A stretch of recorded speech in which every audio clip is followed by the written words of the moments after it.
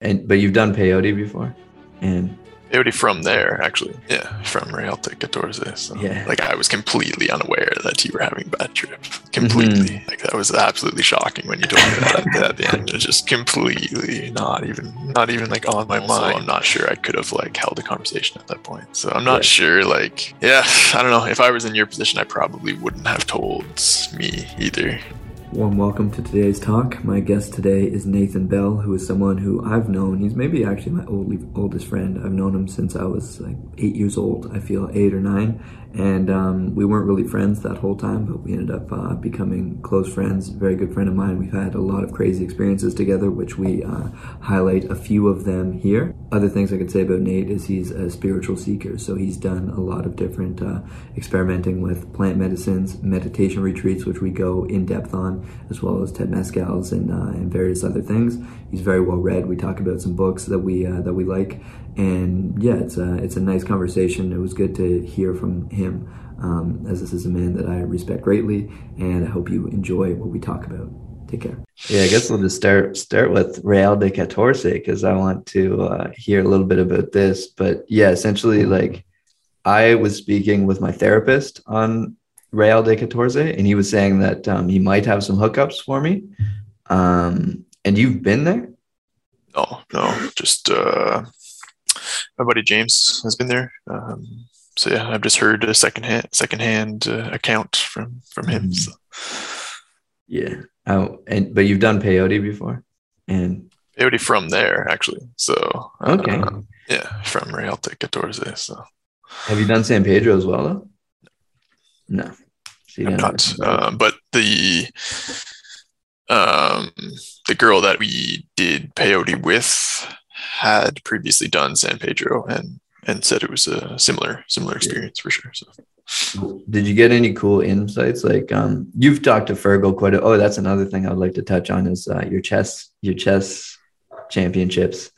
But yeah, like you spoke with Fergal, so you know him, but he had like a life-changing experience on San Pedro, and he had all these crazy insights, and now his life is completely different. Did you get anything like that from peyote?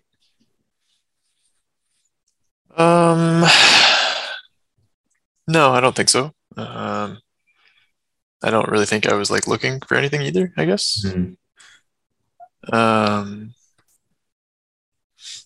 But no, like I have had previously doing mushrooms, I would say I've had more like, I guess, profound insights or something from doing mushrooms than I did with that one trip with peyote. But yeah, I don't know. Like it's obviously like it's great every time. But I also have never had a bad trip, so to speak, on it as well. So I shouldn't be like just throwing it out there like we should all do this. But yeah, I think in the right setting, yeah, everyone should be doing this. So. Yeah, it's tough. Like that one that we did before Buddha, before Bulger's wedding, I guess that was like a horrible time for me. Right. And that was like the proper setting, like yep. we did it all properly. Although we didn't have anyone to like monitor and guide us, right? Like, or like no trip sitter for that. So I guess yeah, like I was completely unaware that you were having a bad trip. Completely. Mm-hmm. Like that was absolutely shocking when you told me that at the end. It was just completely not even like on my mind, which is like, yeah, I'm not going to be much of a help if that's. Yeah, well, I guess I could have said something, but part of me and my brain was like, I don't have the capability of splitting this trip killer up, and like I barely had the capability of even opening the package that the trip killer was in. So I was like, yeah, like I can't, I have to do this in secrecy because we only have one. I can't have Nate start freaking out if. Yeah, no, totally. It's probably the better approach realistically, but we just should have had like that open, that ready to go in case the situation arose. But we weren't really like, I don't know, we kind of like didn't like respect what could happen. I guess we just kind of were assuming it was going to be a good time. Like we didn't really like take into account any like precautions that we should have taken. But Mm. yeah, But then, like, as well, it's kind of stupid on my part because, like, if I just said something to you instead of me thinking that you would have then started freaking out, like, the more likely scenario would be you would be like, "Oh, hey, like, what's going on? Like, what's troubling you?" You know, and then like we can just like talk it yeah, out, get my mind on something else. You know, that probably would have been a lot better. Like, maybe, but also I'm not sure I could have like held a conversation at that point. So I'm not yeah. sure. Like, yeah, I don't know. If I was in your position, I probably wouldn't have told me either, or Mhm. told you either. Because I really, yeah, I don't think I was in any position to be like calling, like making decisions at that point. I was just gone. So Yeah, it was crazy. We didn't take any at all. But then like I remember like when I like woke up from that like pretty much sleep that I had, like I took the pill and like I was like, all right, I've done everything that I can do. I'm just gonna pass out now. And I came out of it and I like stood up and you're like, that was a good time. And I was like, that was one of the worst times of my life. yeah. Yeah. Like, and how long after was that? Like how, yeah, what was like the time frame? Did you ever write that down? Or did Yeah, you look so back on it? that's one of the things that I've noticing is like I write these, I have books filled with notes and things like that, and I just don't know where any of them are. Like I have so many like insights and things like that from my one book that I've been like, oh, I really want to go back and reread those, and I just don't know where it is. But I do remember me and you, we did like write down what time we took it, what time Yeah, the effects started coming, what time we took more because we couldn't feel it, right. and then. Yeah. And then after that, like I think there was maybe like one scribble, like computer loud or something, and then after that, it was a wrap. Yeah. And did we put on a playlist? We must have had something like, yeah, Yeah, I it's think just we did that Suicide Sheet suicide playlist, sheet. Yeah. and I remember at one point I was like, "Oh, I need to deal with this music. Like, this is not the music." And then I realized, like, I don't know how to use the computer at the moment, Right, you know. right. And then I was like, "Fuck!" Like, I can't change the music, and I can't do hits. It was a lot. Yeah, yeah. But like, I guess after, like looking back on it that night or like the next day, do you have any like insights from that? Like, You, is it still viewed as like a negative experience, I guess, or it's mostly viewed as like when you take something like that, you have to think of it as like you need to treat it properly, you know, which I thought we were doing, but then I guess like Adam had warned me, like, bro, don't you probably shouldn't be doing this trip, you know, you're not in the right right. headspace. Um, and like, yeah, there's a lot more to it than just like taking it, but yeah, I think you accidentally get insights to it too, right? Remember, like I had like thoughts of before, like all of my insights are kind of usually the same, and it just like that's just one other example of it. So like my insights that I usually get are just like focus on one thing at a time and like hit flow state in like your work, and then when you're with your friends, be with your friends, Mm-hmm. and when you're with your family, be with your family and shit like that. So like pretty much no matter if I'm having a good trip or a bad trip, I get that as the answer. So Mm-hmm. do you have something like that? Like some like I guess continuous thing that you learn about or like keep relearning? Mm, I guess just like,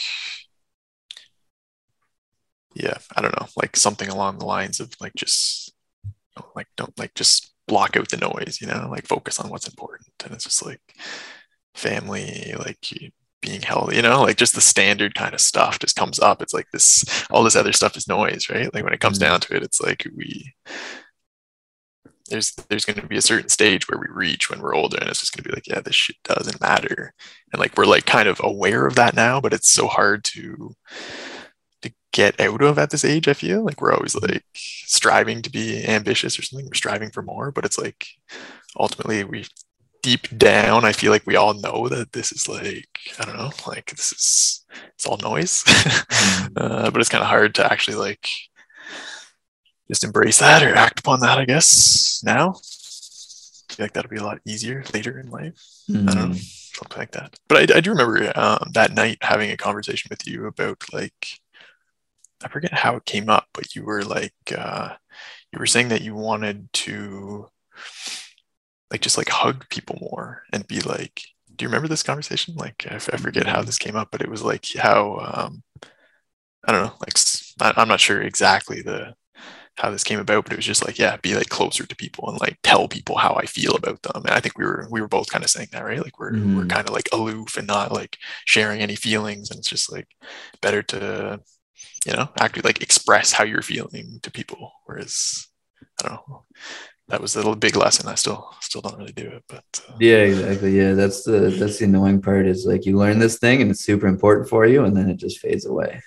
Like, yeah, like the application of these lessons, I guess, is the key, right? So I guess if you're taking it in like a therapeutic setting, then I guess you can work on like applying these more so day-to-day life instead of it just being like a one-off, and then you're supposed to like kind of figure out, okay, how do I apply this in my life? It's kind of like tricky for us to figure out, I guess, without like guidance, maybe. And so I'm going to be doing peyote in Real de Catorce in like a month's time or a month and a half or something. And yeah, that's kind of one of the things that it's like, I am nervous that I'll start freaking out. And so what I've actually been doing is like these like weed gummies, like as I told you, and I'll probably do another one today when I get home. But I noticed that as soon as I feel something happening to my body, like a panic, it like triggers a panic attack, because it's like, oh, something different is going on, and I guess I have like this Pavlovian response to like anything that pulls me out of my normal realm is just like, I don't know, it just fucks me up. Like it just starts panic. Like normal realm is in like, yeah, my normal state of mind, and I can feel like my body doing something, and it kind of weirds me out. And I don't know, like it's weird because people smoke weed all day or they drink all the time and they're just always in a different state. And like weed is supposed to be this something like super relaxing thing, but for me, I just find it's like awful. Yeah. I can kind of relate to that as well. I don't like, yeah. Especially now that I don't, like, I used to smoke weed a lot, but now I don't. So now it's like when I take in oils or smoke or something, it's like I don't feel relaxed. It personally doesn't relax me at all, and I can feel that like bit of anxiety. But is that like why you stopped drinking to an extent, like because that state is uncomfortable of being not? No, I would say no. I was thinking about that because it was like actually yesterday I had a pretty hefty craving for some booze. I heard my dad like walk into the room and like I could hear his like beer bottles clanking, and I was like, oh, like I remember that, like you would just have a beer bottle and you just like swig it back, and that like taste of just shitty like $1 leg forts. You just get fucked up from it. But yeah, I was thinking about that. I was like, damn, I could go for that right now. But no, like because I didn't realize I had anxiety until 2019, and then when me and you did that LSD trip, and I had a panic attack, like I didn't have a name for it, right? Like when we did it, we were just like, oh, like that was horrible, and that was it. Like we didn't have words for it. So yeah, it's kind of like an isolated incident. Yeah, for a couple months, and then it started intensely. But yeah, what's your travel plans? You want to come to Real de Catorce in 1.5 months? Kind of, man. Kind of. Sounds pretty good. Yeah. Yeah, it does sound pretty good. Did you look into like flights and stuff, like how you'll get there? So I guess I did. I was showing you like by accident we had those like I went from Toronto to Monterey or whatever, and there's only one flight per month. But yeah, if you were to get to Mexico, it's like $30 flight from there. So yeah, and there's numerous. So all you would have to do is get to Cancun, and then you're good to go. And then what? You're just busing from Monterey. How far is it? Do you look it up? Well, no, I'm not. I don't even know. Like even that SLP airport or whatever it is, San Luis Potero or whatever.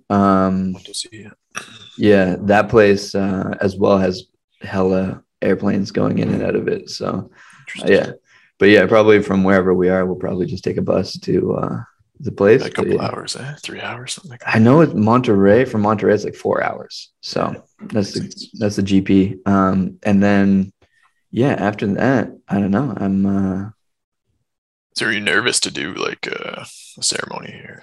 Like, how are you feeling about that? Yeah, yeah, yeah, I'm. for sure. But I think when you get there, you're like, oh wait, like this is a thing that they've been doing for centuries. Like this is like built into stuff. Like you've done a temescal. Yeah, so like they do weird rituals during the temescals, but it's good. Like you just know, you're like, yeah, whatever they're doing, I don't understand it, but like it's it's there for a reason. Like like how like you can't walk in front of the teepee before you go into it. And but actually, yeah, tell me about your temescal because you did one for like a ridiculous amount of time for no reason at some point, Yeah, no? yeah. So yeah, that was kind of crazy. Like that was back in 2018, maybe something like that. Yeah, 2018. So I like showed up at the Temescal not knowing what it was, like thinking like my friend had told me we were going to like I don't know. I was like picturing like a sauna type thing or like Mm, some sort of like spa, not spa, but like something along those lines, more yeah. so as that. So went in like after drinking, didn't eat breakfast, like woke up late and didn't eat breakfast and was like pretty dry. Like, and then show up at this thing, and I was like, what is this? Just seeing these little like huts. It was this little hut where there were like, I don't know, probably like 20 people inside, I would say. Hmm. Like, and it was like really like person to person, like no room to spread out or anything. So I was like, all right, that sounds good. And they like smudged me with sage before I went in. Thankfully, I like they were selling bottled water, so thankfully I just like bought like a liter before. Like I was just like, all right, like yeah, let's do that. Have a couple sips before I head into this cave. Parched, eh? And yeah, it was wild, man. Like it was really scary. Actually, that was like yeah, some of the most like I like almost like broke down at one point of like just panic full on. Like I was losing my mind at one point. Um, so yeah, basically it's like you've done one, so but it's like the Mm, four, I think it's what, four, right? yeah. Four stages or whatever, four Hmm. doors or Four something. elements kind of thing. Yeah, something Yeah. like that. So I remember like the first one, I guess they just keep bringing in like there's like the hot rocks in the middle, and then they bring in the bucket of water, pour it on the rocks, like steam, like it gets really hot in there. I'm not sure when there's like chanting and drumming and stuff. I'm not sure when, if that was in the first one or maybe the second or something. I'm not sure, but um, yeah, like the first one was like, oh, well, it's pretty toasty, and then they give you like I don't know, 10-minute break, something like that, 15 minute. I don't really recall. Do you get out of it too, though? Or Yeah, we got out, okay, okay. got out of the tent. I think like after it's over, there's like they kind of go around the room and like people like share their experiences or whatever. Yeah. Which I felt pretty uncomfortable doing. So I remember I didn't share like the first time. And then I think the second stage was like even hotter. Um, and then like some people were breaking down. Like the one lady was like weeping, and people were going over and like hugging her, consoling her. It was like pretty powerful, and I was like, holy shit! Like I had no idea what this thing was, so that was Mhm. like completely caught me off guard.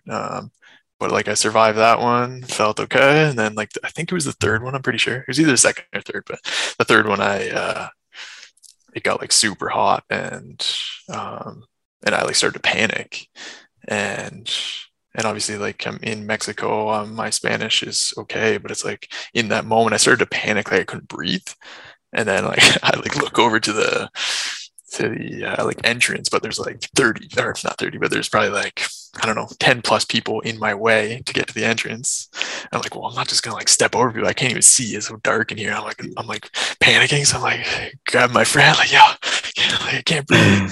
And and I would have called out to the person leading it, but I couldn't remember in Spanish. Like my brain was just like done, like shut off. And then my friend was just like, all right, like lay down, lay down. So I laid down, and it was like substantially better. Oh yeah. Like the oxygen is just like, yeah, evaporates at the top, I guess. So yeah, once I laid down, I was like, oh, okay, like, why did no one tell me this to Yeah, start? no, that was like a key part of mine as well, is like pretty much they said if it's getting too much, like get close to Mother Earth, you know? Okay, And then okay. pretty much like as soon as they closed the thing right at the beginning and it was pitch black, I was like, oh fuck, like it's pitch black in here, you know? Hmm. And then the fires, like the heat started, and I just immediately went into panic mode. And I was like, okay, like fucking, as of like moment one, I'm like face down in the dirt, you know, just covered in it. But yeah. Yeah, yeah. It's scary, man, because it's like there's not really a way out. Because like they like close, it's like a teepee or something like that. Like not a teepee, but God. some sort of thing that, yeah, this little hut that they like close up, so it's completely dark. And it's like I don't even know how to get out. If I had to like run out Mhm. and there's people in the way, it's like it's just not feasible. Yeah. So And there's a thing in the middle with like burning hot yeah, yeah, rocks. yeah. Like if I stand up and like fall in, like oh man. So yeah, that was like I was like like my brain was literally just in like scramble mode. Like I couldn't like put sentences together. It was just a panic.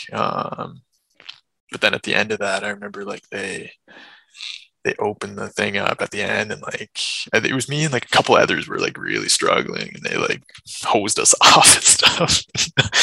And then the fourth one wasn't too bad. Like the fourth one wasn't as hot. But I remember at the end, like when we were kind of going over everything, they were saying like, oh yeah, like I know a few of you guys said it was your first time, so we didn't have it as hot as normal in here. And I was like, man, like Yeah. I would have died if that was any hotter. So yeah, that was an experience for sure. Yeah, and it was like I want to say we ended at like 3 or 4 p.m. and started at 10 a.m. something like that. So it was like it was a time frame. Like it Yeah, was, that's a crazy one. Like I think they're the ones I've done, so I've never gotten out between them.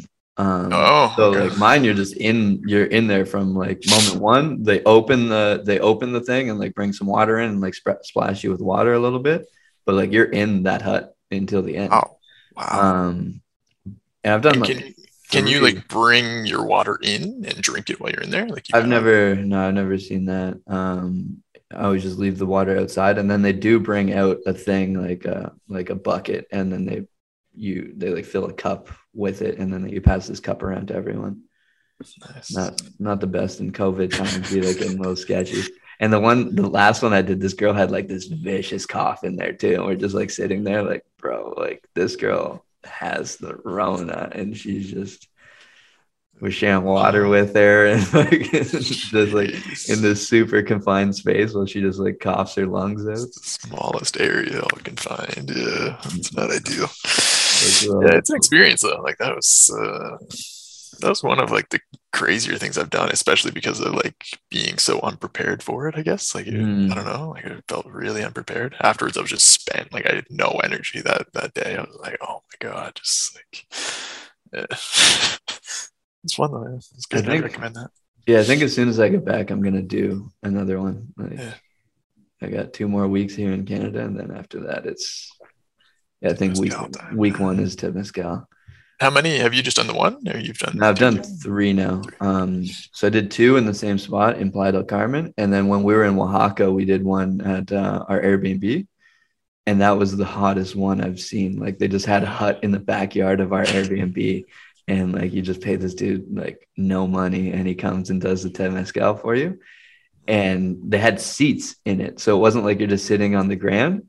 And Yeah. like so, like they had made out of like clay, they'd like made these benches that everyone was sitting on. So like we're just sitting there, you know, and like you said, like the closer you get to the ground, the easier it is. And it's just like no, you're just like higher up than normal. Yeah. And Yeah. Oh, yeah, interesting. the dude beside me, he it was his first one, and he's like this big dude, and it was also Neil's girlfriend's first one, and so he pretty much attributed that he couldn't leave unless she left. Like in his brain, he's like, she's a newbie, but she's like from Mexico, and she's like, yeah, like no, like it's my first one. But afterwards, she's like, yeah, but we used to do stuff like this all the time. Like it was easy for me, and like this fucking guy like passed out on me, and I'm just like holding him up like so he doesn't fall into the fucking thing. It was just like a limp body of like this big dude.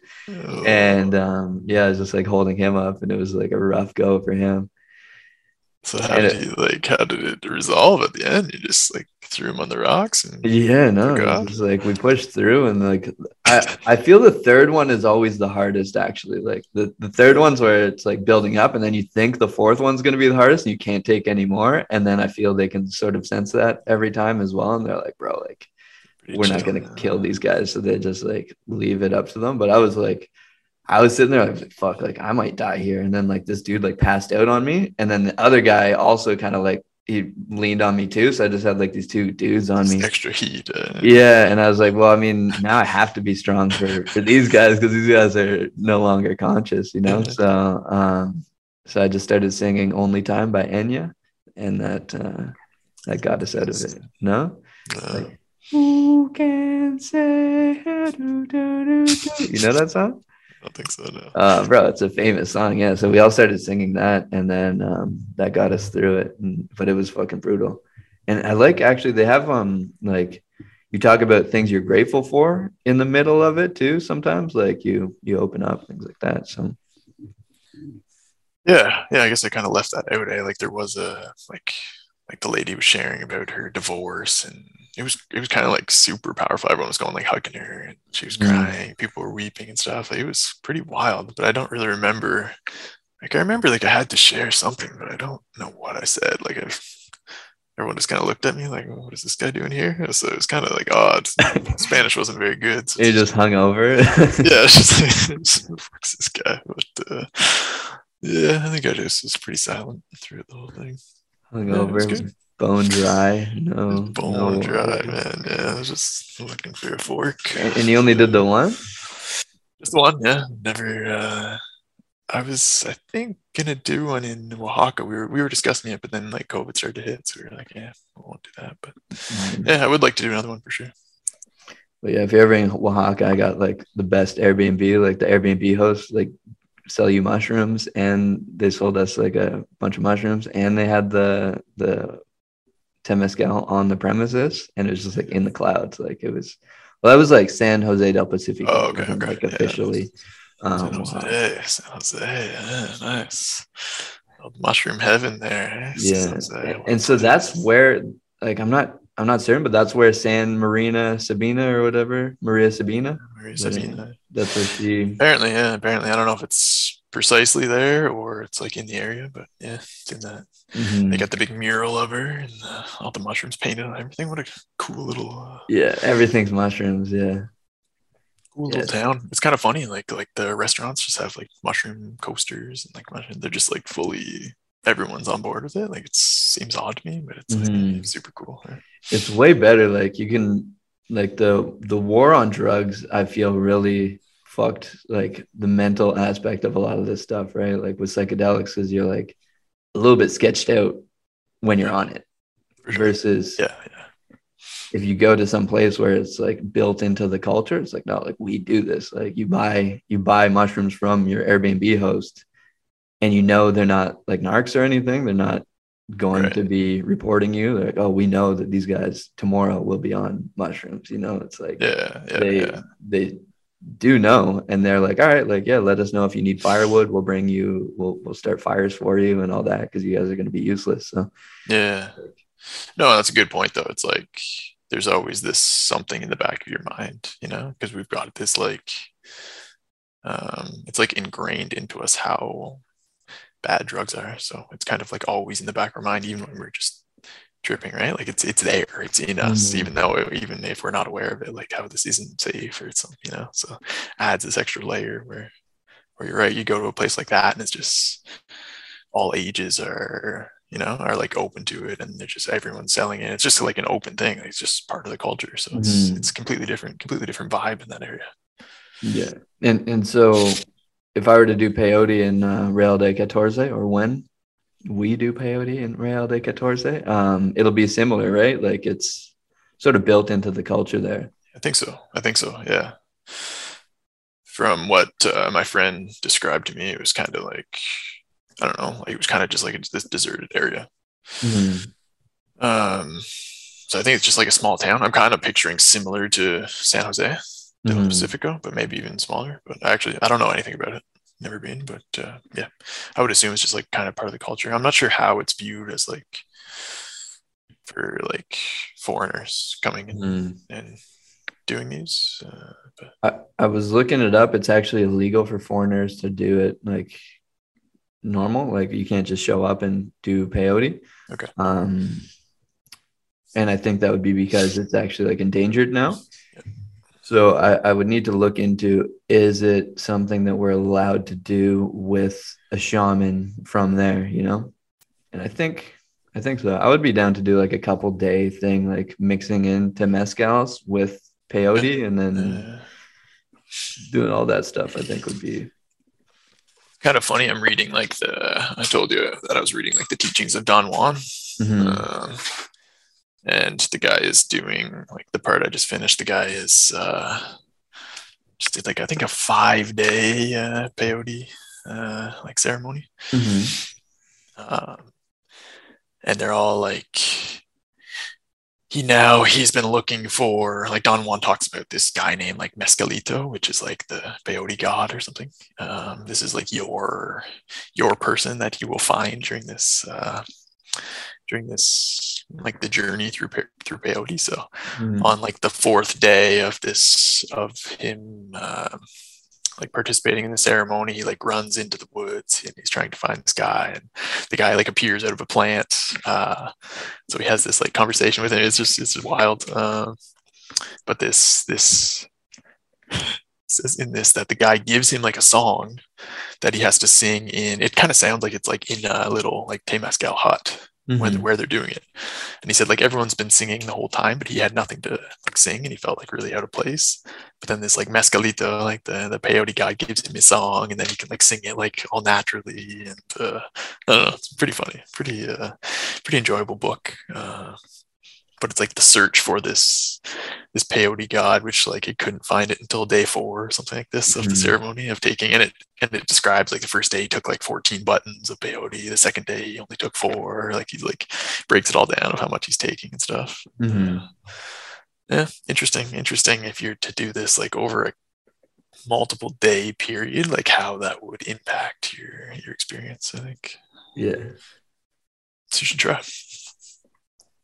I'm definitely down. Yeah, I mean, like we're going all that way, so may as well like make a full week of it and then yeah, see what you can bring back. Um, but yeah, that's it's interesting though, like going in search for some specific dude. Did he, so was it the song that he gave them? Was it like a traditional song that all like the people were like, how does he know this song? Or was it like a Um, completely new song? well, he was trying to tell the song to Don Juan. He was trying to like explain what happened and to tell him the actual song, and Don Juan was like, "No, like you can't share this song with anybody. This is your song." Um, but he said you can tell in these peyote ceremonies that some people will be singing, but it's not like from their being or from their heart, and they can tell that like they haven't met Mescalito. They're just kind of like making this up. Mhm. But now that like the people that are like singing it like from their being, these people have like actually encountered the like peyote god, the Mescalito, and he has given them this song, which shouldn't be shared with anybody. It's just like their own personal song. So it's kind of interesting, I thought. So you don't sing that at the ceremony? Like you didn't bring that back to the ceremony to sing it? I think he did. Yeah, I think he came back and he sang it on day 5, uh, I believe. But he also like slept in the dirt all night and thought that like something was after him. I forget. He was like digging a hole so he could like hide from it. So he's like, oh, and then he came back and he was all just like filthy and hadn't eaten in 3 days or something. But it was good lesson he learned. The Yeah. craziest part in that book is like he's for the one thing they call it the like devil's weed or the devil's. Lettuce? I think it's called devil smoke or devil weed. I forget the term exactly, but anyway, he's smoking something, and but he needs to like perform this ritual before he smokes, which is like find. He has to find 2 lizards.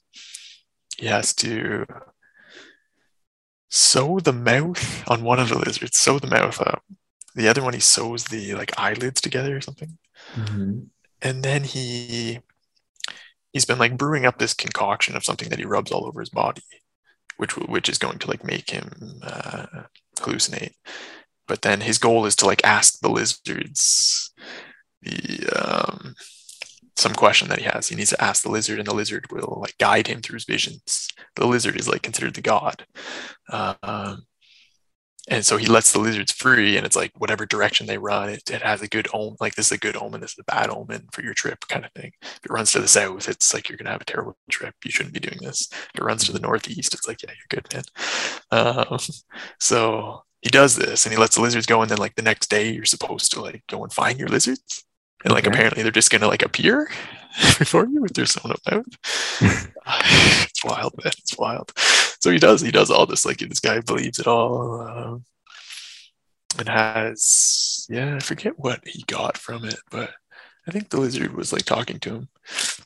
And if the lizard dies, it's like you should never do this again, kind of thing. But well, I feel like the lizard's definitely gonna die. Like, yeah, I was like, sewed up, and then the other one has its eyes sewed up. Like, it's insane. Like, why are you doing this? But yeah, that's a crazy book, man. Yeah, but maybe you should try that.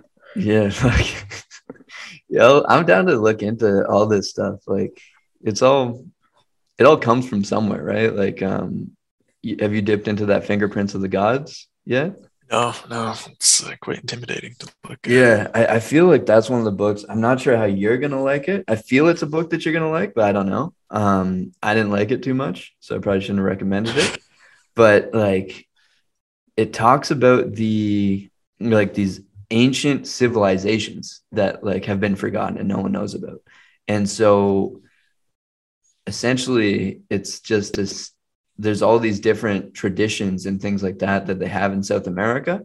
And they also have some similar traditions in Egypt. And it's just interesting because they think that it was brought from these like tall white dudes who showed up, because there's these legends and these myths of these guys who showed up and helped show them how to farm and things like that from these ancient like forgotten civilizations. And so, yeah, it's just like a lot of these kind of rituals, like sewing mouths shut on lizards, you know, they might mean something, but we just don't know what they mean, you know. Like same with like people who like believe in crystals, like the power of different crystals and things like that. I mean, like, bro, like maybe, you know, there could be something there to it, but yeah, it just seemed like there's like no way to prove this scientifically, so we're kind of just like easy to jump on, like, okay, this is nonsense. And it's like it's really hard for me to like read about tying a lizard's mouth together and be like, yeah, this makes sense. Like it sounds so ridiculous, you know. It's just like I can't even like begin to believe this, but there's a reason for it, right? Like I don't know. Well, I mean, probably shouldn't dismiss it that quickly, I guess. Yeah, exactly. I was actually talking with my buddy about this too. Like back in 2019, like the concept of like anti-vaxxer came up. And I remember like my initial knee-jerk reaction is just like, they're dumb as fuck, you know, they're stupid. But then I remember having this thought, like same with like the flat earth people. I was like, well, I don't know anything about them. I haven't looked into it. I don't know what their evidence is. So like, I really can't have an opinion on it, because I just don't know anything, you know? Yeah. And so I think that's like a more helpful way of thinking. It's just like, yeah, like it makes no sense to me how like me sewing these lizards' eyes shut are going to help. Totally. But like what, I don't know. I think back on like my views of psychedelics when I was 20 or something. Like if someone told me they were going to do LSD, I would have been like, what the fuck? Like, what's wrong with this guy? You know, This wasn't even like so yeah, it's like, if you don't have any knowledge on this, we really shouldn't be like judging these things. I don't think it's very easy to just dismiss it without knowing anything about it, I guess. Yeah, there's actually a thing that I keep thinking about quite often. I was at this party and they had these weed brownies at the party, you know, and this girl's boyfriend showed up, and like we were just cleaning up, and there was like some weed cookies or these weed brownies left, and she's like, hey, like by the way, there's these brownies still here, they have weed in them, and they're decently strong, so like if you want them, they're here. And he was like between cleaning, and he just grabbed one and just shoves the entire thing in his mouth at once, then grabs another one and shoves that in his mouth. And it was just like no respect for how like fucking destroyed he could be from this, you know.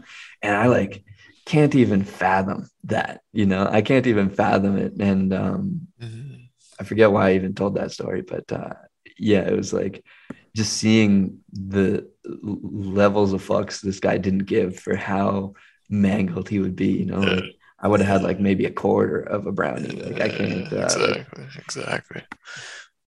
Which like but you hear people doing like a ton of LSD too, and it's just like, yeah. yeah, I can't. Like, I first need to work my way, like to feel comfortable enough to do that. I would be very, Mhm. which, yeah, it's just, there's something to it, I guess, for sure. Like, but whether it's right or wrong, I'm not sure, but it's Yeah. probably something. Like, yeah. Like I guess it's just like I guess maybe people like that, if they don't have respect for it, they're just gonna be fucked up and they're like, oh, like I'm fucked up and they enjoy it, but they probably won't get any lessons from it. Like I remember sometimes just being super drunk and like I'll get like some type of message from something, and then I'll just like brush that message off because it means nothing to me. And then like I think back like years later, I'm like, oh, like I knew that. I was told that back in the day. So yeah, it could be like that. But then like speaking of things that don't have any like scientific basis or anything that can be proven, like meditation was something that for the longest time you're weird to be meditating. And then you're actually one of the biggest meditators I've ever seen. So tell me about that. The retreats. I guess, yeah. Tell me about the retreats. Why did you want to do them? What are they? And then yeah, like what did you personally get out of it?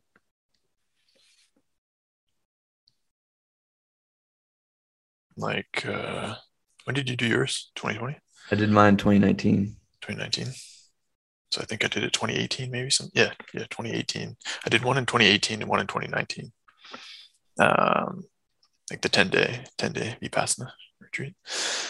We both did it in the same spot. We both went to Montreal. Montebello, Quebec. Yeah. Uh, yeah, I don't know. That's something I've always kind of wanted to do. It's always been on my mind of like, to be a good test. And yeah, I think we both kind of went in without having like practiced much prior.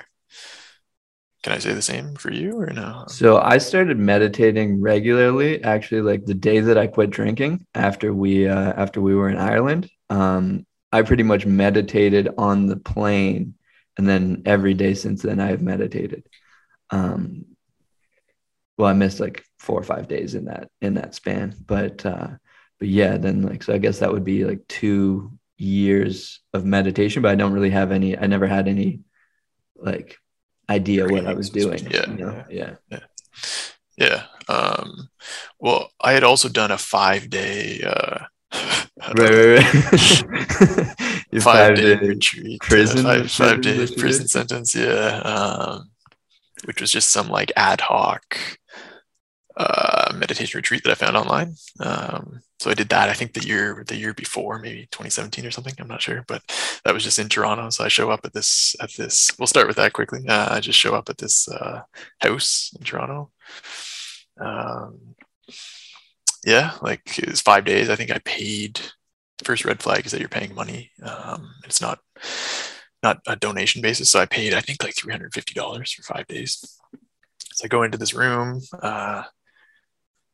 sharing it for the first night with a guy who was just finishing up a 15-day retreat, I think, at this house. And he was just kind of like, oh man, like you're gonna go crazy here. Like you're crazy, man. Like I've been breaking out of the house. I've been like just wandering the streets. You're not supposed to leave. You're not supposed to leave the house. You're supposed to just stay inside.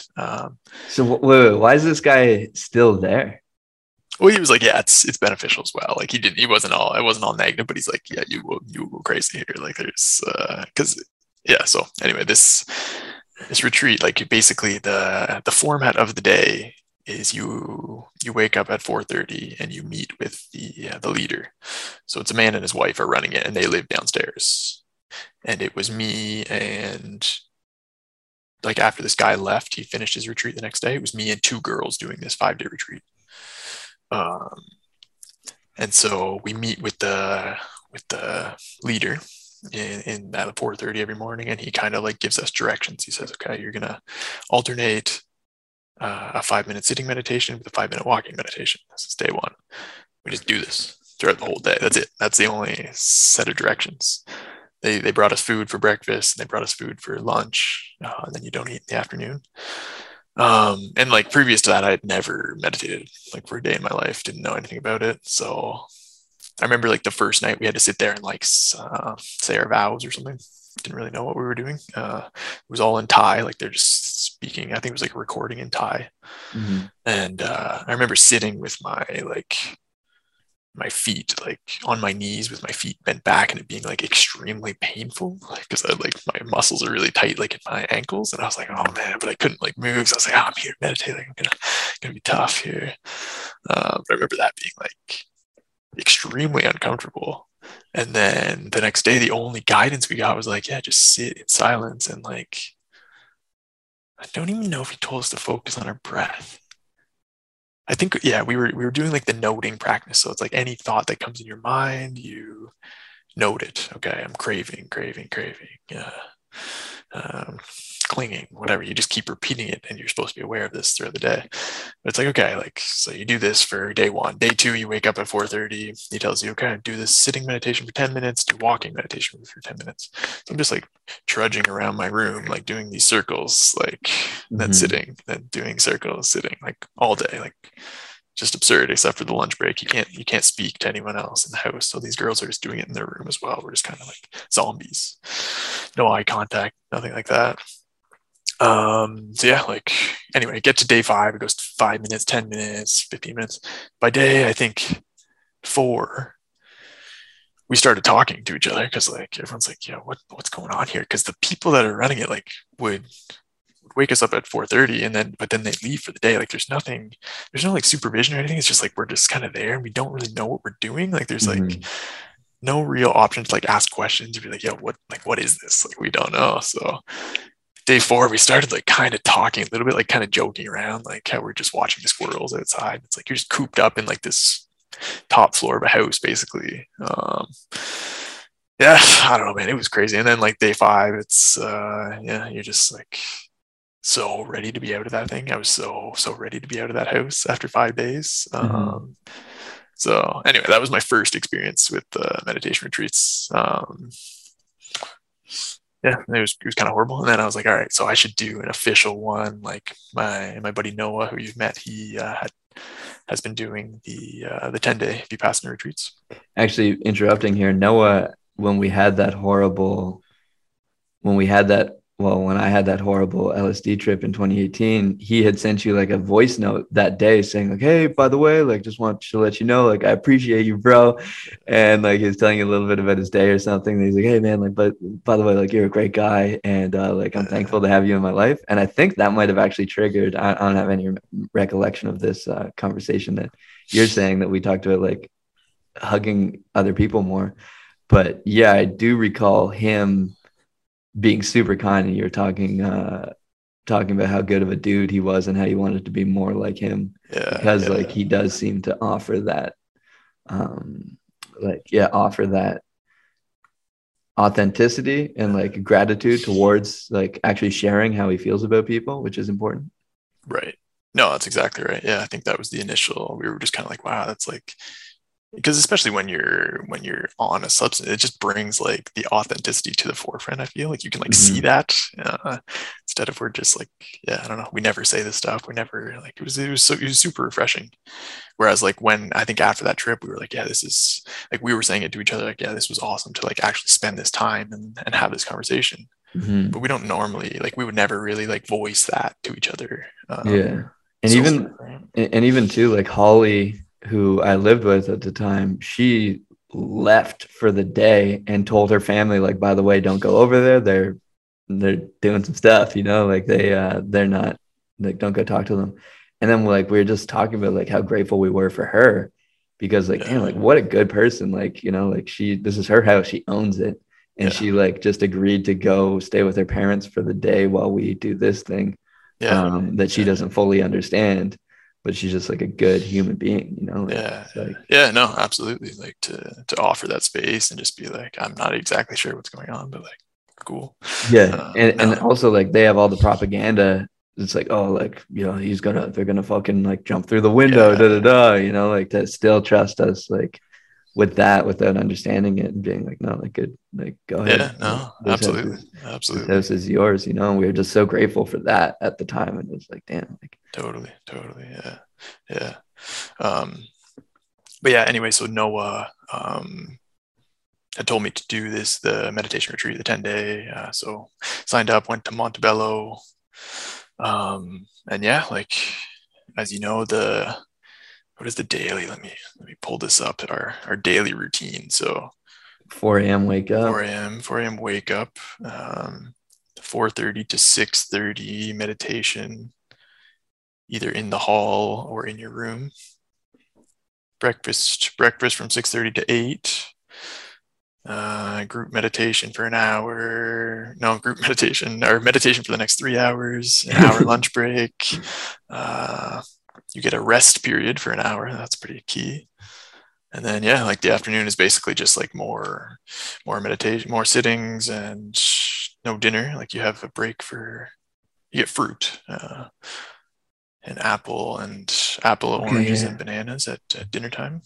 Uh, so actually, yeah. So if it is your first Vipassana course, you can eat fruit for dinner. If you are a returning student, then you can only drink tea. Um, so yeah, so your last meal for returning students, your last meal is at 1, like you'll finish eating by like 12:30, 1 o'clock, and then you're done till the next morning at Mhm. 6:30. But yeah, the food's awesome. Food is really good. I enjoyed those meals a lot. Um, yeah, man, I don't know what to say about that. Like it's kind of sucks. Yeah, I mean, the thing about it is, I think, yeah, so I got into these meditation retreats when I was in Thailand. Fergal said that he did his and it changed his whole life. And he like was able to be so productive for like 6 months afterwards, you know, and he had sorted out every single thing of his life. And yeah, it gave him this opportunity to essentially like, yeah, sort out everything and then knew exactly where he was headed. And then I'm someone who has like a lot of doubt about the direction that my life is heading, you know? And so then my plan going in was I'm going to sort all of my shit out, you know, I'm going to know exactly what I want to do.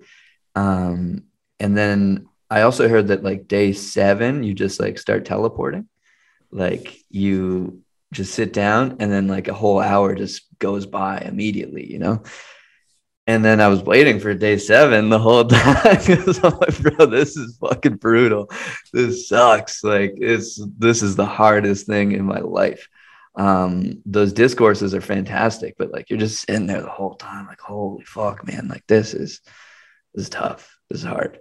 Um, and then yeah, like it never day 7 was difficult, day 8 was difficult, day 9, 10, and then like there's a secret day 11 that they don't tell you about too. Like fucking I forgot about that. yeah, like yeah, it's a 10-day meditation retreat, but like day 0 starts at like 6 p.m. or something. So then you have like a full meditation for at least an hour and then like a discourse and then like another little meditation, and then you're up at 4 a.m., you know, Mm. and then like day 11, you still have to wake up at 4 a.m. And I remember like sleeping and I was like, I did it, like I'm stretching. And then like I'm sitting there, and then the guy comes to my room. He's like, "Yo, like we did the attendance, and you're not in the hall." And I was like, "Of course I'm not in the hall. Like I'm done." He's like, "No, no, no. Like you're not done yet, bro." So then we had like the 4 a.m. meditation, and then I forget what it was, and then like it's a break, then another final meditation, and then like at 9 a.m. you're able to start leaving. But then like that's like you still have like Yeah, 5 hours of yeah, like yeah. mandatory stuff that you have to do. Right. Yeah, it ends up being like close to 11 days, which Mm-hmm. my first one I'd forgotten all about that, but I had like mentally prepared for leaving on the 10th morning.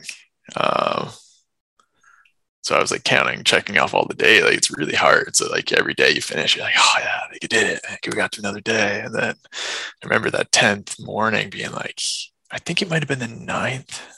Yeah, no, it was the 10th morning. I got up and I was like super pumped. and I was very confused that like there was no direction. Like no one had told us like we're going home tomorrow. I didn't know like the time or anything, right? So I remember like going to the breakfast, and it said like there's a little sign saying like today is your last day. I was like, okay, like what time? Like it's already like 6:30. Like you think we'd be like kind of cleaning up and shit. And then like Yeah. I don't know where it like dawned on me at one point that like today isn't the last day. And I was like, bro, what the fuck? Like I thought I was going home today. And I started to like create all these reasons, like I gotta do this. Like I like told people I'd be home today. Like I gotta do this, and I was like, man, I should just leave. And I remember like we don't talk for the full 10 days. And I remember like going up to the one guy in my room that I share with. And I was like, bro, like we're leaving today, right? And he was just like, no, like tomorrow. And it just like shattered me. Like I was just like, what? Like what is going on? Like I need to be out of here. And I actually considered being like, I'm done with it. Like this, like I did this is day 10. Like Yeah. just give me my car keys. Like let's get the hell out of here. But I was like, all right, like let's just stay with it. Like it's kind of like the ultimate test of the 10 days of just being It's like the final test. So it was, but that was a bad feeling, man. That was a really bad feeling. It's crazy too, because like you're actually failing at everything you just spent all that time cultivating, you know, because you sit there and like on day 11 you're sitting there like, all right, like when can I get the fuck out of here and like use my phone, and when like I gotta go, bro, like I want to go talk to people, I want to call my mom, you know. And so you're sitting there the whole time in craving to leave. 100%, man, 100%. And then when you entered into society again, like both times, what was it like doing that? Like, that was crazy. The first time, because you get up, you do your meditations, like you said. I think you get out of there around like, it's still pretty early. I want to say like 9 a.m., something like that. And you've been wearing the same clothes like throughout the week. You only bring like a limited amount of clothes. So I just had on like pajama pants and my sweater. I was like, all right, I'm going to go drive home. And then, but I need to like get on a ferry to cross this water, and you need to pay the ferry. And I had no cash. I'd given my cash as the donation. Yeah. So I didn't have any cash in my wallet, and I was like, so I like was looking around, like it's all French too. So I like went into like a restaurant or something. I was just like driving around like the little area in front of the ferry, being like, who's open? Where can I go? So I got like ended up like there was an ATM in a restaurant that I got money out, got on the ferry, and then got across. And after that, I was like, this is nice. I think I called you at that point. Yeah. Like, oh, I thought you were just staying there permanently. Because you told me the date you were at, and I was like sending you texts like, hey, like how about that? You know, like fill me in. And then it was just never delivering. And I was like, like I wonder what happened to him. Like maybe he won't come back, you know? Sits in there but I do remember both times being like feeling like super calm, or feeling super like in the present moment, which is I feel kind of stupid saying that, but it feels like as an example, I usually will always listen to podcasts in the car. Like every single time I'm driving, I'm going to listen to a podcast. And I remember like getting out of there and just driving home. Like I talked to you for a bit, and I think I called my mom or something too. But for like a good chunk of that drive, I was just driving in silence. And it's like, wow, this is nice. You know, it's just like so like at peace with just like being there. You know, it was so like it was such a like lowering of my energy. Lowering of like this like vibration of energy that I always have to just like calm, which obviously didn't last, but it's like temporarily it was super it was like super nice, and then slowly day after day you kind of like lose it a bit, but I do think it's like it really like hammers home that number one, like that work ethic to actually finish the course is like that's impressive. Realistically, like that's very impressive to do 10 days of that. For anybody who does it. It's like, yeah, good job. Like that takes some willpower. You can easily walk away at any point. I know a lot of people who have walked away actually. Like most of the people, when I mentioned the 10 days, like, yeah, I did that too. And I was like, they're like, how long did you make it? And I'm like, to the end. Duh. Like, oh, like I left on day 5 or day 4, you know. But I think that it also depends on how they frame it, right? So like they like Fergal was saying when he did his, like over half the people were gone by the end of it. And same with this Jason dude who I actually met. I used to work with him here. He said he left because it was difficult. And he said that most people were leaving. But then ours, I remember mine, they're like, by the way, like if you start, you don't leave. Like you're here because like it'll fuck you up if you leave halfway through because you've only got half of the training. So you don't know how to actually meditate yet. And it's gonna like ruin your whole life, you know? And like like that I was like, oh fuck, like it's serious. Like I'm, you know, and it's like I'm sitting there when I first roll up thinking, okay, if I can leave now or I don't leave. And those are the only two options. There's no leaving on day 5. It's just like I have to decide right now. Like I drove 8 hours to be here. I fucking like put my entire business on hold. Like I either do this right now or I go home and like, and that's it. Like there's no, well, once I start, I'm not stopping. Right. And I think so having that mindset going into it helped me versus like other people who kind of like, they're like, yeah, it's 10 days, you know, and then they see everyone else leaving as well. That like in the hall, they're like, oh, like people are leaving, you know, and you're like, but ours, most people stayed, you know, there was only the one dude I met. He was talking to me beforehand and on day like 9 or 10 or something, he sat down beside me and he's like, is this working for you? And I was like, bro, like we got one more day left. Like, don't fucking talk to me. Like we can talk in a day, you know? And I just said like, yeah, like let's talk tomorrow, you know? And that was like the only words I spoke to him. But he said afterwards, he's like, yeah, like I was like in there looking for my car keys and they like convinced me to not to just stay, you know, like it's one more day, you know, but he also like, I sort of had cheat codes via you know, because you said like, hey, yeah, like when you show up, request a wall, you know, and you and Noah, both you guys, like we went out for dinner beforehand. You're like, yo, you're just a monk for 10 days. Just treat it like that. Like it's a time to get away from it all. And then, yeah, I was like, yo, like when I meditate every single day, I always sit with my back against my bed. And they're like, oh, if that would be easier for you, then like, yeah, specify that you want a wall, you know? And so I did that. And then that made probably way easier because I just like had a wall to lean on versus like this dude who just showed up. He was doing it because his friend who's a girl was doing it as well. And I think he was like trying to smash or something. I'm not sure. But he wasn't really doing this for any reason. And it's like, out of all the things that I've done in my life that it could be considered difficult, this is the most, like hands down. I've never done anything harder. Yeah. I think so. But yeah, it's like, but then for him to stay there the whole time, even though he didn't have any reason to be there, you know, it's kind of like, I guess it's because they frame it so good at the beginning. Like, bro, like if you're here, you're here. You're here, and you're like you might as well, right? Like you're there to learn something. Like why run away? I guess it feels like, yeah, if I'm starting and I'm going to finish, but I guess there are other reasons too.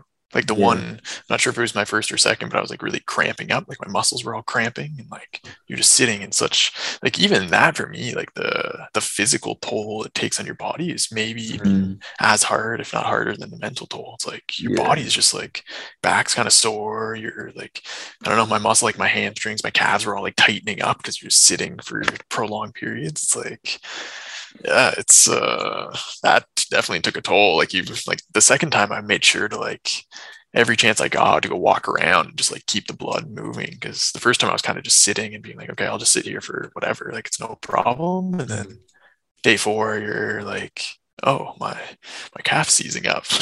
Like, it probably happened with your body unmoving for 4 days. So yeah, the physical toll is no joke for sure. Like that's And dealing with the pain isn't too bad, but it's like you sit there and you're like, I can feel my knee exploding. And I don't like, I know it hurts and that's deal withable, but like, am I fucking myself up permanently by sitting here not moving? Because like after day 3 or day 4 or whatever, it's like, all right, like the whole time, like if you feel uncomfortable, move your legs, like shake it out, you know?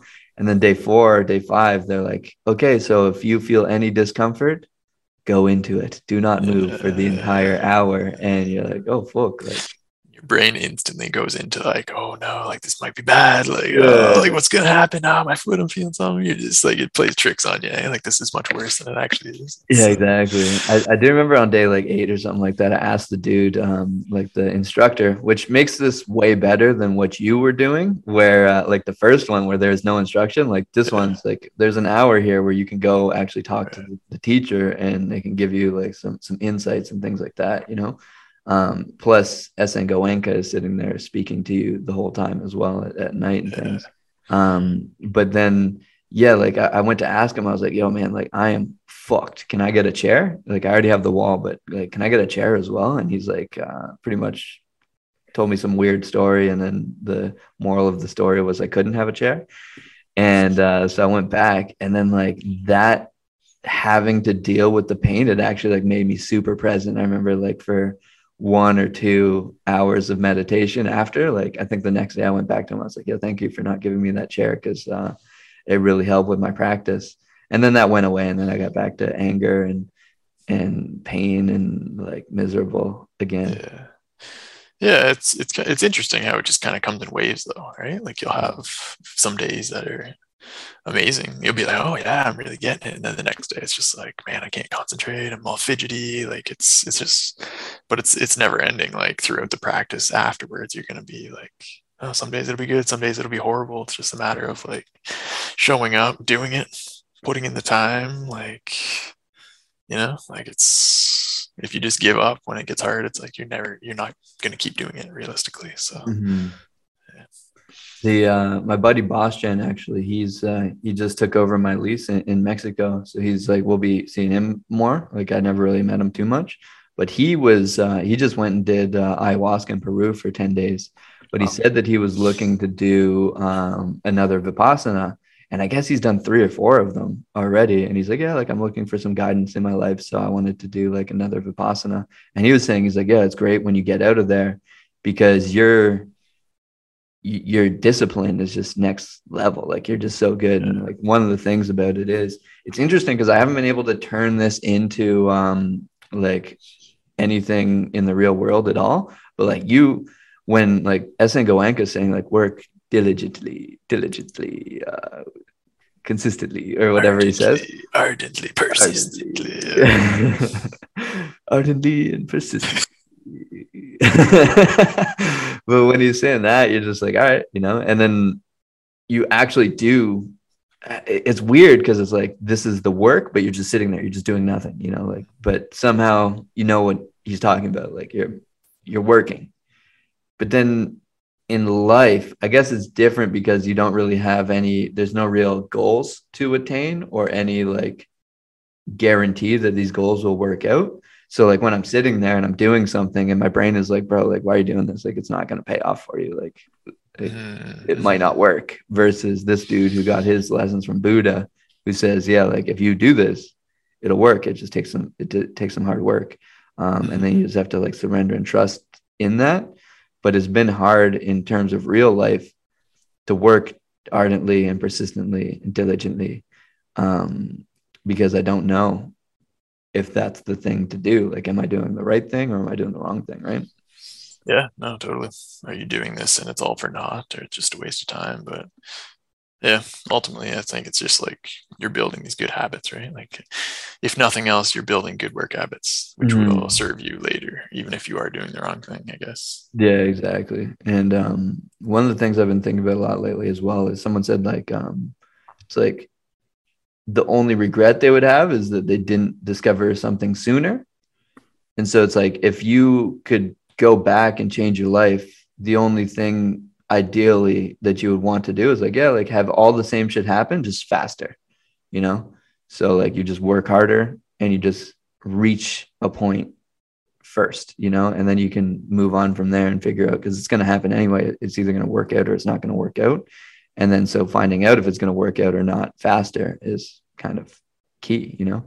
Um, and like an example would be my attempt at building an anxiety related coaching program for the last year. Like I built this thing in like 2 weeks this video course. And then I tried selling it, tried running ads for it, sold a couple, then bought coaching, and then was told to become a coach. And then I spent the last like 8 months working on being a coach, selling these anxiety things, like anxiety related coaching.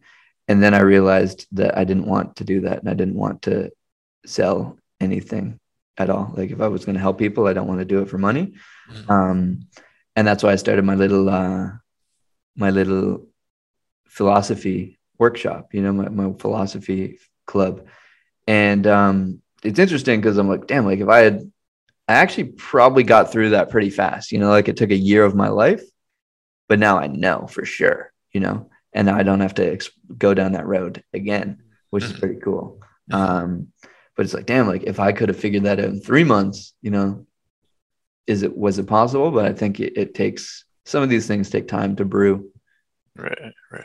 So maybe you're just at like a different stage, ready to accept that or something now, or like able to understand that now, or who knows. Yeah, exactly. Like you kind of like, I had to go through the aspect of trying, even though I didn't want to do any like one-on-one coaching or anything like that. And I was ardent in that, but then I heard from so many people, it's like, yo, if you want this to work, it's got to be a one-on-one coaching thing. Like you can't make it work as like a video program, And like if one person told me that, I ignored it. But then I heard it from like 4 or 5 people that I respect. So I was like, all right, like, okay. And so, yeah, like I had to pay the coaches to tell me this, and I had to try it before I knew, there's other things like that too, like certain lessons that you learn that you won't learn unless you go through them, like your parents can kind of tell you everything, they can give you the secrets of the universe, but you have to find out on your own. Won't matter. Yeah, you have to go through this. It's like parents telling me to like buy good shoes all my life. It's like, nah, I'm just gonna buy like these nice looking like skateboard shoes, and then now, my feet are destroyed, so now I'm like super okay. I'll buy great shoes and like really take care of my feet. But I'm not gonna learn that unless I go through it. I would just scoff at like this advice before. So, one of the things you mentioned earlier, I want to go on to some books before we close out here. You mentioned something about like making it somewhere before you realize the truth or something. I don't know. It was early on in the conversation, but it reminded me of our boy Siddhartha and how he had to. He was with the Samanas. He ended up leaving and being a gambler and a drug addict and things like that with Kamala. And then he ended up just going and watching the river, and he got all of his answers from the river. So I guess it's like, what do you take from the book Siddhartha by Hermann Hesse? Are there any lessons? That's a great one. Yeah, I guess just that, right? Like it's similar to what we've been talking about, I guess, right? Like you've got to go through this yourself. Like I think throughout that book, he's like searching for what is it, like the venerable one or something? Like he's searching for the guy that he can actually like respect, or the guy that he's actually going to get something from these teachings. And then reached a point where like these teachings were doing nothing for him, so he kind of like left this life behind, became wealthy, became a drinker. He's like had a kid, and then reached that point in his life where it's like, God, this is not fulfilling, despite having all the riches, despite being I guess respected, having like this nice home and everything. Like this isn't fulfilling, leaving that all, going to sit by the river. It's like, if he tried to do this when he was 18 or whatever, would he have gotten the same lesson from this? Probably not, right? Like I think he has to go through these other steps to get there. I guess that would be my main takeaway from that book. Yeah. And as well, he even like runs into Buddha, and then he's like talking to Buddha for a bit, and then he's like, oh, like, who did you learn from? He's like, oh, I just did it myself. He's like, well, I'm not going to follow you then. Like, yeah. You did it your way. And then, that's something that they also talk about in the meditation retreat. It's like the Buddha, he did the work, and he got like a ticket to enlightenment, but for one, like the work that he did only unlocked enlightenment for him, and that's it. Right. Which I like a lot about this, like Buddhism in general, is how it's stressed on like he's not a special being. He like worked his way to this state, right? He wasn't born this enlightened being. It's like, yeah, he actually like lived a privileged life until however old he was, and then like kind of like went on to this path. So it's like, yeah, I don't know, like it, to me, it's like a lot more, there's a lot more value in it to be like, okay, you can work your way towards something, right? Like, personally, I don't, I kind of like, I don't like the word enlightenment. I kind of like don't, when I hear this, it's just like, okay, like it's not attainable for, but it doesn't need to be that. It's just like you can keep improving your life through these methods. Like that's kind of how I view it. And it's like, yeah, it's not like he was born this way. He worked his way into this. So I think there's like tremendous value even in the journey itself, I guess. Mm-hmm. The final goal. Yeah. So it's like it's crazy. So I'm going back through my journals from back in the day. So I started writing again in 2019 after my shit all got stolen. And yeah, it's interesting. I like every month I have this fucking like insight. Like it's do the work for the work's sake, And it's like, what's your purpose? This is your purpose. And I always just had the same thoughts over and over and over again. It's like, oh, like all of the answers you could have known, you already have known them this whole time, Mm-hmm. And so one of the things I keep relearning is just don't do the work for any sake other than the work itself. Like the Bhagavad Gita says, like, just you don't have a right to the fruit of your labor. You just have a right to your labor, and that's it. And like I've been hearing this numerous times throughout the years, and I keep remembering it. And it's like, oh, like this is the answer, and then I forget it, and then I try to find a shortcut, and it's like, wait. Yeah. And then I just fuck it up, and actually, like this book, War of Art, which you know and love, I actually have been thinking about that a lot lately. And it's like, oh yeah, like I'm the most productive when I read that book, because he just talks constantly in that book about just be a professional, just show up and do the work. And like, if you're motivated, that's cool. But like, we don't rely on that. We're relying on just showing up. Right. Motivation comes and goes. So we can't rely on that, I don't think. Mm-hmm. And then Zen and the Art of Motorcycle Maintenance. That's a high up on my list. Yeah. That's some good. Do you have some good? I've never read it. Do you have any insights into that one? No, it's terrible. That is by far the worst book I've ever read. It's interesting because, like, yeah, it's so highly renowned, Mm-hmm. Yeah, it's some people love it. I don't know. I was recommended it by like, I don't know. I just remember this being in hostels, probably like 3 or 4 different people were like, I don't know how this came up. It's like, oh yeah, you got to read this book. And then one day I was like, oh, man, here's this book. This is going to be awesome. And it was just abysmal. Like it was so bad. Such a long, tedious, like just nothing of value that I didn't get from it. I was also pretty young when I was reading it. So there's possibly like, if I read this now, I would get a lot more from it, but I don't think so. Imagine you spent like 10 years talking shit on this book just to be like, actually, this book's amazing. It's so profound. Yeah, like maybe it's awesome, but no, it's not. It's hard. I did attempt to read it in like, yeah, I want to say like 2015 on your recommendation of how horrible it was. And I remember like reading the first beginning of it, and the guy like said something kind of racist at the very beginning, like that didn't need to be said. And I was like, oh, yeah, I'm gonna pass on this book. Book doesn't need to be read. Yeah, exactly. So yeah, it's pretty shit. Yeah, I guess what did I want to cover? What did we cover? We covered a lot of psychedelics, which is always nice. Have you ever read any Stoicism? Outside of like meditations, I don't think so. Yeah. I'm actually reading Epictetus's Discourses right now, and I was going to send you a picture of it yesterday, but it was like there's a part in there where he's talking about craving and aversion and like why this is the only thing that drives us and things like that. And I was like, oh fuck, like yeah, there it is. Like they've all known the whole Yeah. time exactly the answer. So um yeah, so it's pretty much similar to what we already know. Did I read that? I might have read that. I don't know.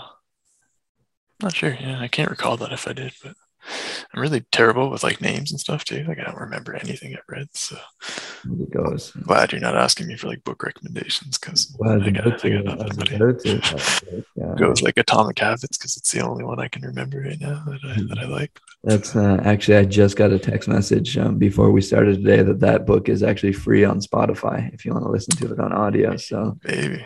um, so yeah, that's a great book. Have you read Slate Edge?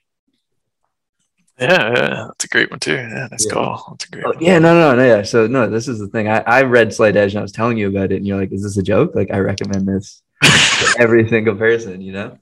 And Yeah, those are the two, Atomic Habits and the Slight Edge. I forgot about the Slight Edge actually. That's a great yeah, one. Yeah, I like that book a lot. I have mine in Mexico, so I'm gonna reread it once I get there. But yeah, it's fantastic. I think that'd be a good one to read in Spanish too, because it's like fairly basic, right? That book. If Yeah, I'm recalling correctly, like I feel like the concept there is super basic. It's just like drills in your head that like do a little yeah, more each day. exactly. Like that's it. You Yeah. basically don't need to read that book. You just need to know like do a little bit more each day. If you don't do it, you're going to get a little bit worse. If you do Hmm. something, you're going to get a little bit better. Hmm. Compound interest over time, you're going to get a lot better. That's the whole concept of the book, but That's it. it's a nice one. Yeah, I like that book a lot. Yeah, I would group that War of Art, Atomic Habits, Compound Effect, all of those in the same thing. But like the value comes from you reading it and reminding Yeah, yourself of that, and then you have that in your brain every day, you know? So like you just read one of those books for 10 minutes per day. And then in your mind, you're like, okay, this is like I guess an example when I was reading Slate Edge and I just had this mantra in my head and it's like easy to do, easy not to do. And like yeah, every day when I was choosing between taking the elevators in my apartment building or the stairs, I just had that thought in my head and I just took the stairs every day for like 8 months. 8 months I took the stairs every day. And then I was like, what the fuck am I doing? Like what like, why do I keep taking these stairs? Like there's a perfectly good elevator right there. And then I just gave up entirely. Like I never used the stairs again. Um but it's funny. Like it's funny that you say that because it's everything. Like you read those books, you get these lessons from it. But if you're not like continuously drilling this point into your head, you'll eventually backslide into yeah, not doing it, exactly. right? Like it's guaranteed. So Mhm. yeah, it's a really good example actually. Yeah, so you just gotta keep reading them. And I guess final thing, your habits that you do every day. I know you have like a ridiculous routine. What is it? Mine I've fallen off quite a bit recently. So I used to meditate, do Wim Hof, then I read for 15 minutes, and then I read Spanish for 15 minutes, and then I had like my intentions that I would write out, and then my great gratitude thing, write things that I was grateful for, and then I would plan my day out, and then I would like begin my day, and then since then I've now got it down to I read for 15 minutes and I meditate, and that's it. And like I stopped making my bed and I stopped doing everything else, you know, like and it all went away pretty quickly, like with no problem. So I kind of Yeah. wonder like what's the purpose of doing all those for starters. But yeah, then I guess what is the stuff that you do every day that because you have like a really regimented life, I believe. Yeah, which I've been like also trying to address a little bit because I think it's too regimented. So I've been trying to be like a little bit more flexible and like not being because I could feel myself like not doing a certain task and being like irritated by this. So I'm really trying to be like, okay, if I miss a day, it's fine. Just don't miss 2 days. But which is I think is in the slight edge as well. Like don't miss 2 days. But yeah, like I'm trying to be a lot more flexible because that can get a bit too much at times. But anyway, yeah. So my current daily tasks, I've got. So the ones I try to do are Chinese every day. So I'll do Chinese for like 15 to 20 minutes every day. I have like these workbooks that I work through, or I'll just reread my notes or anything, or listen. I have a podcast as well that I listen to. one of those things for 15 minutes. Stretching, I combined stretching and a Spanish podcast at the same time. Usually happens for like 15, 20 minutes. I like that. For the past like month and a half, I have really like tight hamstrings and tight muscles. So I've been doing, I think I sent you that guy before, like Athlean X is the YouTube channel. So it's, I think it was like fix your tight hamstrings in 21 days, something like that. So it's like a steady, like 7 days you do. Oh, did you buy a course from him? No, I didn't buy it. It's just the free YouTube Okay. video. So I've just been rotating that for about a month and a half, 2 months now. He also has a full channel in Spanish as well, by the way. So like Seriously? all of his shit, all of these videos, they're also dubbed in Spanish if you want to use that Interesting. Very interesting. Okay. Yeah. So yeah, I've been doing that, which has been like super beneficial to my hamstrings because I like didn't really know how to stretch them, I guess. Mm-hmm. So I'd always like stretch them and then overdo it and then like mess up my foot or something. So I've like been just slow and steady doing that. So that's part of my morning routine as well. What else we got going here? Cold shower. Yeah, we'll get that going. The meditation. I've been kind of shifting now to just doing an hour meditation in the morning. Mm-hmm. Some days I want to do an hour total throughout the day. Some days I do like 30 or 40 20, something like that. So I've been trying to just get it done in the morning because at night I get super lazy. Yeah, I think that's about it, man. Oh, and chess puzzles I try to do for like 10 minutes, 15 minutes, but I'm kind of lazy on that one. So don't do that. That's really bad. So I've switched to 3-minute chess games. And it's how's it going? I'm like plus 1,000 in 3-minute chess. Yes. And so I've actually decided to block that from 9 to 5 on my computer because like you sit there and you're like, oh, it's just 3 minutes, like 3-minute games. I can get a 3-minute game out the way pretty easily, like before it was like a 10-minute game and then I'd play 2 10-minute games and then like your whole day is gone because it's 10 minutes, like 10 minutes on each side. It's 40 minutes right there. Yeah, exactly. So you fall into that pretty quickly and you're fucked. And then I just switched to these 3-minute games and I've been doing 3-minute games for a couple months now and it's fantastic. But then that also turns into, hey, like it's just a quick 3-minute game. Like if I have like one part of my brain doesn't want to solve this problem in my life, I can just open a new tab and play chat. 100%. So then that got problematic. So I had to turn off I had to block myself. Good call. That can spiral quickly. Like you win one. Oh, I win. I'll keep playing. I lose. Oh, maybe I'll play till I win. Yeah, I legit go on these runs where I like win 5 games in a row against good people. And then I lose 5 games in a row. And like, there's no in between. It's just like I go on a run and then I go on a loss run. Yeah. That's it. But I stopped doing all like quick games. Well, I'm trying anyway. Like occasionally I'll play a 5, but it's like I don't like this. I don't feel like it makes me better at all. I feel like it makes me worse. So I just kind of like stop that. Yeah.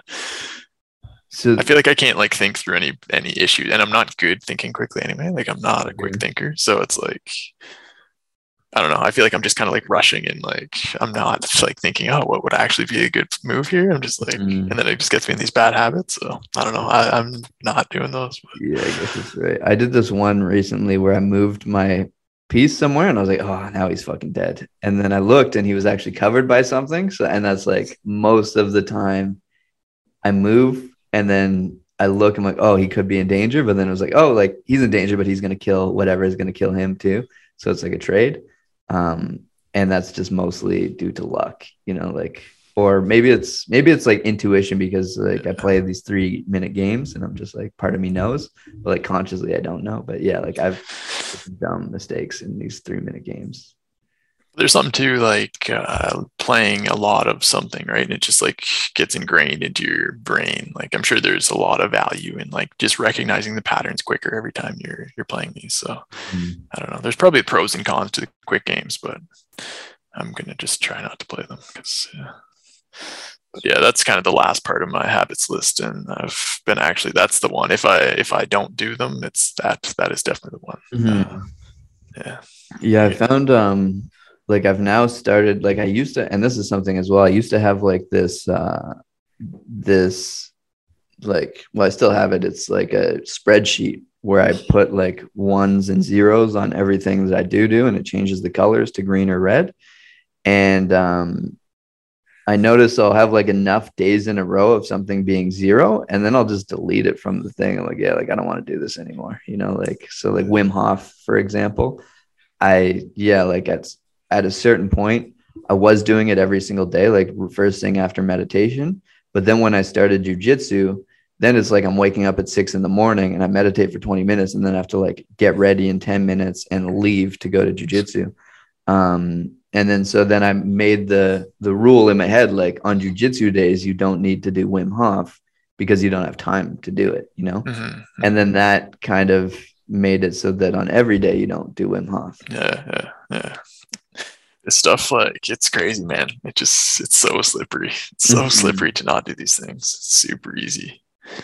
Even like working out, like I can feel like I kind of messed up my shoulder, so I'm taking a week off now, which also is another crazy thing. It feels like I'll like work out fairly hard and be like, okay, I'm feeling good. And then I'll injure something. We'll get injured. It's like, this has been happening to me for like 8 years. Like my body will not get to a like different level. It's like, no, you're going to be like skinny. Like there's no way you're packing up muscle, which whatever, I just got to deal with that now. But that's another thing though, like a week, I haven't worked out for a week now to rest my shoulder. And it's like, I can already see myself like not even considering this an option throughout my day, you know, like it's so easy. Like it's already in my head of like, okay, this thing is gone from my like daily routine. Like, oh yeah, I was like noticing, oh, I have so much more time now. It's like, yeah, this is nice. Like who needs this working out nonsense? But it's wild, man. These brains. So.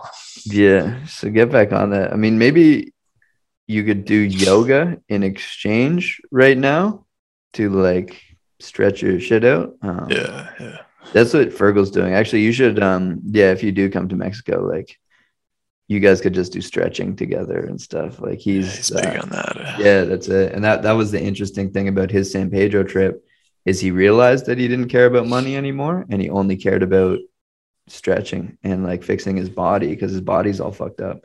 And now he's just like looking into building a commune and a little community in the forest where him and his people can just hang out and they don't have to worry about government intervention or anything. And they can just mind their business and like live off the land and be at one with nature and meditate, do yoga, things like that. That's all he seems to care about. And then, doing stretching and yoga. And it's interesting because he did this, he did San Pedro and realized this. And it's like a complete change of his entire personality, you know? So it was the opposite of that before. He's like, I want to make $1 billion and maybe when I'm 80, I'll do psychedelics. Yeah. And it's completely different now. So I think if you do come to Real de Catorce, I think we'll all have a good time hanging out together for, I think like a week there, you know, and like try to do a couple, like maybe 3 peyote sessions and find peyotecito. What's his name? Mescalito. Yeah, I never knew of this man. No. It's like, damn, that's pretty cool. Start wandering through the desert, man, looking for. It came out of the peyote plant, he said. So, yeah, perfect. So if you want to do that, we'll all hang out, and I think that'd be sick, bro. Cool. Sounds good. That's it for me. It's been an hour and a half, so I think we're at the perfect amount of time. Thanks for doing this, bro. Yeah, thank you, buddy. It's a pleasure.